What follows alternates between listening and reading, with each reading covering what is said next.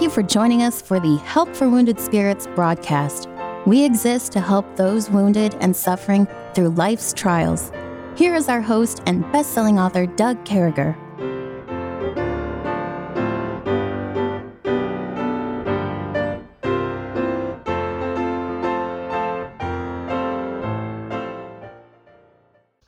Great to be back with you. We certainly hope this finds you well and in the arms of our Lord and Savior, Jesus Christ. He alone deserves any worship we can give him. He alone deserves us. 100% all in. That's the Lord we serve. We found ourselves continuing on with the life of Christ. We find ourselves in John chapter 18 and verses 4 through 6 today. As we wrapped yesterday, we talked about betrayal. We looked at it as a word, but also as an action by Judas. We continue on with that. We're actually looking at whom seek ye? I think that's a great question. We're going to put a little spin on that. We find it today. Now with me, let me say hi real quick, is Kevin. He's still in Hamlet, still up there in North Carolina. Good morning, Kevin. Good morning, sir. I want you folks to know the next time you hear our voices, they'll be synced pretty well. I sit here because of some of the electronic voices and stuff, that some of the microphones and things that Kevin used, and I try to turn up his volume and keep him pretty consistent with me. But it's so much easier when we're sitting back to back. And I actually have a profile built in for him on the microphone over here. And it's so much better to use a microphone than it is to come with a telephone or electronic equipment. So we'll all be together real soon. But the Bible says, and what made me think this is the scripture we're reading today. I'm just going to read the first verse. Jesus, therefore, as they came, they had their torches, they had their weapons, they were a hunting party out there, and knowing all these things that should come upon them, went forth and said unto this group coming to get Christ, whom seek ye?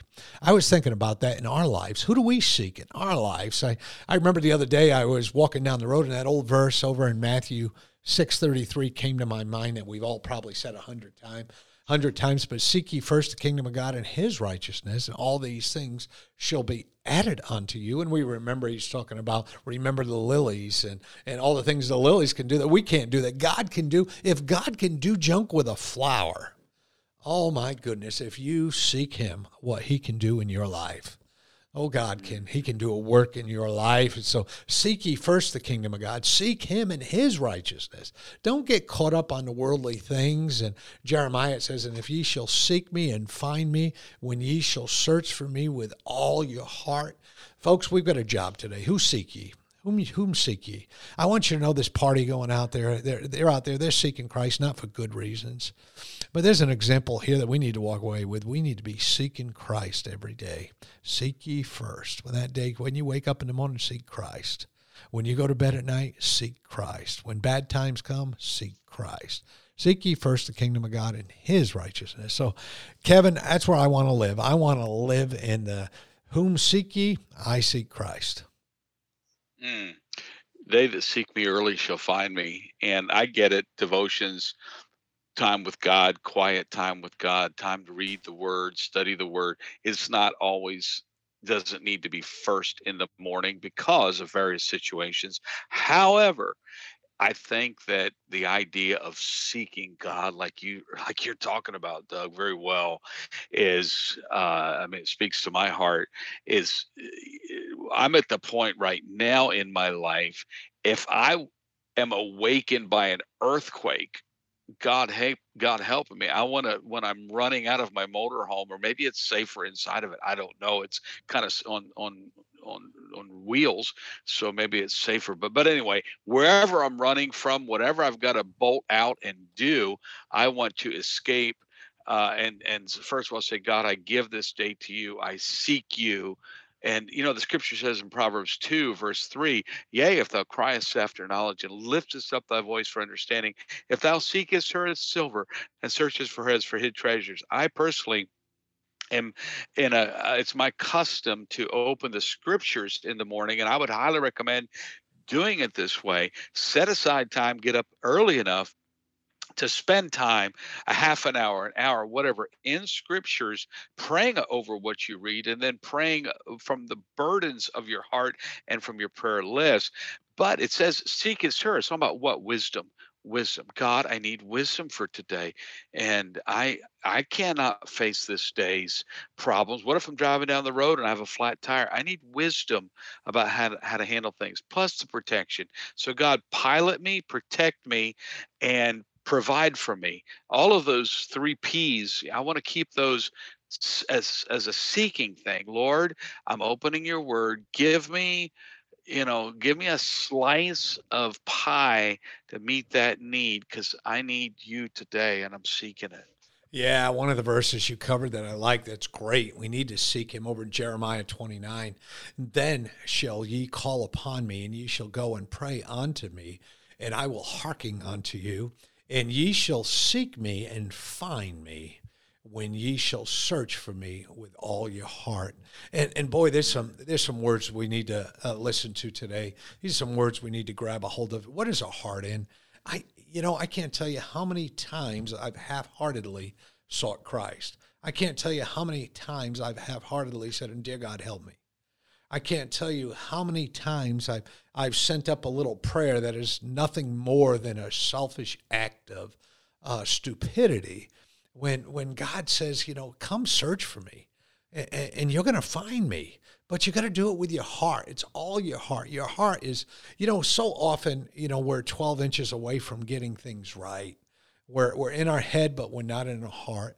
So often I'm studying the Bible or listening to the Bible or doing a devotion or whatever the case may be, and I'm not seeking them, Kevin. I don't have it right. But when we get it right, when we stop what we're doing, when we put life on hold, when we say, this, nothing else matters at this point. God, this is you and me, and I really need you, and it's real to you. And sometimes, folks, I've been there. I've been that guy that's been blubbering out to God, saying, Lord, how did this happen? And I know in my mind how it happened. I didn't seek him. I know in my mind how it happened. Oh, my. I wasn't all in with my heart. Kevin, haven't you felt that? I have. I'm sometimes just like that. In the book of Joshua, there's Joshua and his advisors are confronted with a problem. It's the I forget, the Sommonites, Gibeonites, and that are local Canaanite people that were supposed to be cast out of their land. And they come and they say, "Hey, we've come from a long distance. Look, here's the evidence where our shoes are worn out. We got old moldy food, and we're actually from a long way off. Please help us and let us just kind of live here, and we'll help you out." And they entered a league with them, and it says, and they asked not Joshua and the godly people, but they asked not counsel at the mouth of the Lord, as I believe how it's put, or something close to that. And how often, Doug, have I been confronted with what looked like a good deal, looked like a good opportunity, looked like a good need of someone who required my time and effort or love or whatever, and I did not seek wisdom as silver. I sought that with dazzle in my eyes, like, oh, this is the perfect opportunity, perfect situation. And it's not the perfect situation. We need to search for silver. If you've ever done treasure hunting or used a metal detector, go slow, hover over the ground, tune in, use the squelch knob, whatever, zero in. Let's zero in on God's will, Doug. Yeah, I had a buddy of mine one time who loaned me a metal detector. And, back then you wore the case on your back and you hoovered it. I lived on Fort Belvoir. And I remember I wanted to go through my yard. Fort Belvoir has continuously been a base since the 1700s. The land means, the name Belvoir means beautiful view in French. And it was George Washington's property, and he gave it to the United States Army to be an engineer in school. And the transaction, I think the base opened in 1800. So I remember I was going to go through the backyard, and I just wanted to look around, and I dug up with a spoon a Civil War button.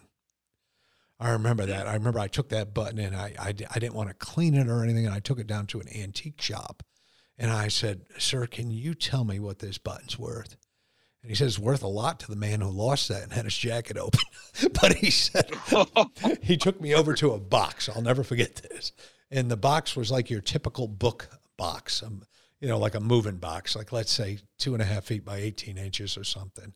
And he opened it up, and that box was chock full of Civil War buttons, both Confederate and in the Union. But I'll never forget seeking something. I found something. I found a spoon from the World War I. I found some things. But when you seek God, you don't find an old button that there's a box full. You find a one-time confrontation every single time that changes your life. Yeah. When you seek God, you don't need that metal detector. Yeah, it's cool to have one. And folks, I'm not picking on anyone who has one. I kind of wish I had one sometimes, but I'm here to tell you can go out in some of those Civil War battlefields and find bullets, find all kinds of things. But when you seek God, you find the entire eternity. You find everything you need. We sure do love you, folks. As you know, we got to take just a few seconds and let these radio stations do what they have to do. We'll be right back.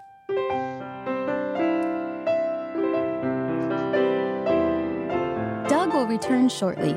Meanwhile, you're hearing this music while radio stations are identifying themselves and broadcasting advertisements.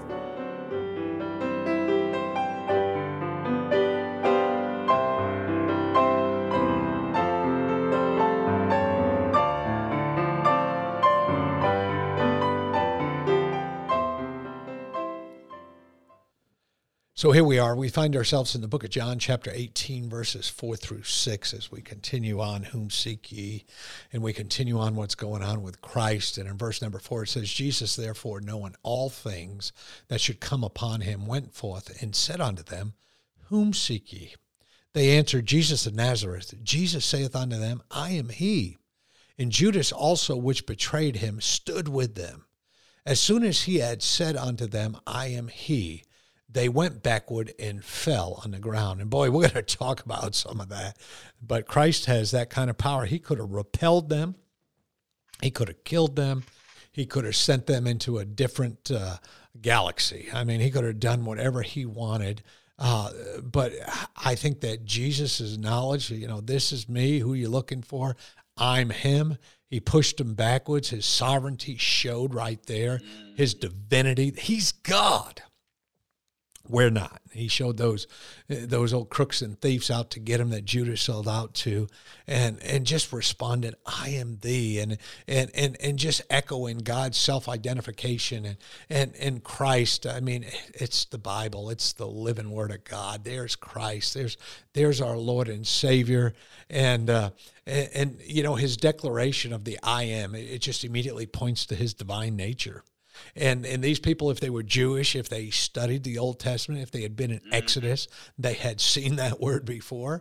They had seen those words used together. I am who I am. They had seen those things. They knew what he was talking about. And then the reaction of them as they go backwards and fall to the ground when he identifies himself. And what a powerful presence. What a supernatural moment. And it's symbolic of who Christ is. And it's symbolic. And I love, whom seek ye? He came right up. He knew who they were seeking. In the presence of Judas there, Kevin, I want to be in Judas's head a little bit. And we've all been wicked. We've all been there. We've all betrayed things. We've all done those things. But what a poignant moment where your Lord and Savior is standing in front of you, and you brought a group of people there to take him away, ultimately to kill him. And what a poignant moment. And that just underscores the betrayal and those things going on, Kevin. It does. And Judas is stuck on stupid here. And really the whole crowd he brought, because remember, he weaponized the institution of the temple guard. And again, we see that happening in our day. Evil people at the helm are going to weaponize whatever institutions are at their disposal. And the Pharisees did that here. But when Jesus, like you said, and I think Pastor Miller mentioned it a couple weeks ago, when Pastor Miller was talking about the I am he mentioned the he is italicized, meaning it's supplied to keep in English what the thought was. And I think it's a very good thing that he was just saying, I mean, he gave the answer, but the answer was packed packed with truth, because it was, I am. That was the literal verbiage he was using. I am. And Moses heard God at the burning bush say, I am that I am. And when Jesus said that, it was packed, it was laced with enough stuff to knock everyone there to the ground. When he said, I am he, they went backward. And again, he was the italicized. They went backward and fell to the ground. They asked he them again, whom seek ye? And they said, Jesus of Nazareth. And he answered, I have told you that I am he. So, they got knocked down. They came back again. They were stuck on stupid. And how many times do people that are stirred up against a righteous cause, stirred up against God, stirred up against God's man, stirred up against the things of God, stirred up against right, politically, whatever, when they make up their mind, they are going to stand against you. No amount of activity of God, no amount of miraculous moving. It seems like no chastening, no nothing. I remember I pastored a church, Doug. The very first thing I ever did in the ministry after an associate pastorate. Now I did all kinds of nursing homes, street preaching, I did all that kind of stuff. But as far as a position, I was given a pastorate in a church in Pennsylvania, a little church out in the county. And anyway, when I took that church, it was really very much board run church. It was not a good multiplicity at all. It was a bad multiplicity. And this church, the head of the board, oh my soul, was a woman who did not believe she was a sinner. I didn't know what I was getting into. It was the chairman of the board was a woman. And she was an old woman. She was in Athaliah. I kid you not. And she stood with her hands on her hips after church one day. I'm glad she didn't have a frying pan. She would have flattened my skull. But she stood. And all I know is I was preaching the word of God, and I just felt led one day to preach against sowing discord among the brethren because of some of the stuff that was taking place. And her jaw was to the floor like Marley in A Christmas Carol, and her eyes were as round as pie pans like an alien. And she just stood there sat there during the service, having announced to everyone that she's leaving and who's leaving with me. In the middle of the service, nobody left with her. She just sat there shocked, resentful, but she met me with arms on her hips, hands on her hips. And it was almost comical, but she was so stuck on stupid. After that, she had a horrible car accident. I went into the hospital and visited her as the pastor. No joke at all. She was 2 eyes and a slit for a mouth, and one or two holes for the nose, wrapped up like a mummy. She was so smashed in this car accident. And I walked in, and all I saw was eyes like pie pans down through the mummy uniform. And I don't want to make light of her disaster, but it was just horrible that she had taken such a stand against the word of God in wanting her way, didn't believe she was a sinner. I asked her, have you accepted Christ as Savior? And she's like, And anyway, it was just it was sad that she was so she was banking on power that did not come, people sitting in the pews, and then went out and had this horrible car accident. She had a nosebleed that also in a separate incident that would not stop for like 3 days. And but yet stuck on stupid. And folks, don't be surprised if your detractors, if your enemies that are stirred up by Satan are stuck on, as it were, stupid. Doug, you call it right, knuckleheads.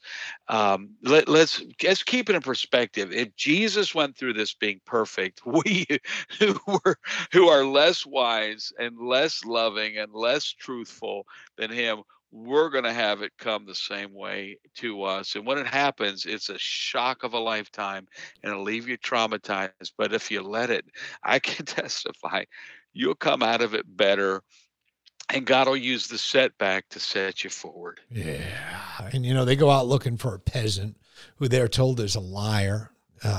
So, they band together and we're going to get somebody who's lying, who's misrepresenting himself, who's doing these things. And he says, I am, and they fly backwards. He makes no action. The Bible right here is not saying that he threw them backwards. They just realized this is God. And, thankfully to them, he submitted on his own case. He went and found them at the Garden of Gethsemane. He went toward them. He could sense, he knows everything. He's omnipresent. He's there. He's among them. He's omnipotent, all-knowing, omniscient, all-knowing, omnipotent, all-powerful. But you get the idea. He knew what was coming. Yeah. He knew they were coming. He knew what they were thinking. He knew who they were. And Christ goes out and meets them and says, who seek ye? And they said, Jesus. And boom! And they said, wow, this isn't a peasant. This is God Almighty. And we're going to see more and more of that as we move forward. So, folks, you don't want to miss this. Make sure you come back Monday. We're going to be hopping right back into this. We're going to be sitting right here doing these together, and it's going to be clear. You want to be part of it. We're praying for you. Have a great day. May God bless you. Thank you for listening to our broadcast. At Help for Wounded Spirits, we believe the Bible and place great importance on you having a personal relationship with your Lord and Savior. The Bible delivers a clear and simple message of salvation, outlining how you can begin your personal relationship now. First, recognize that you are a sinner, as all have sinned and come short of the glory of God. Second, understand that there is a cost to our sin, as the wages of sin is death. Third, realize that Jesus alone paid that price.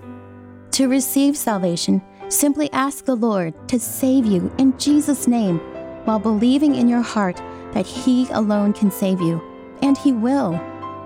If we can help you with your salvation or to direct you to a local church, please do not hesitate to contact us.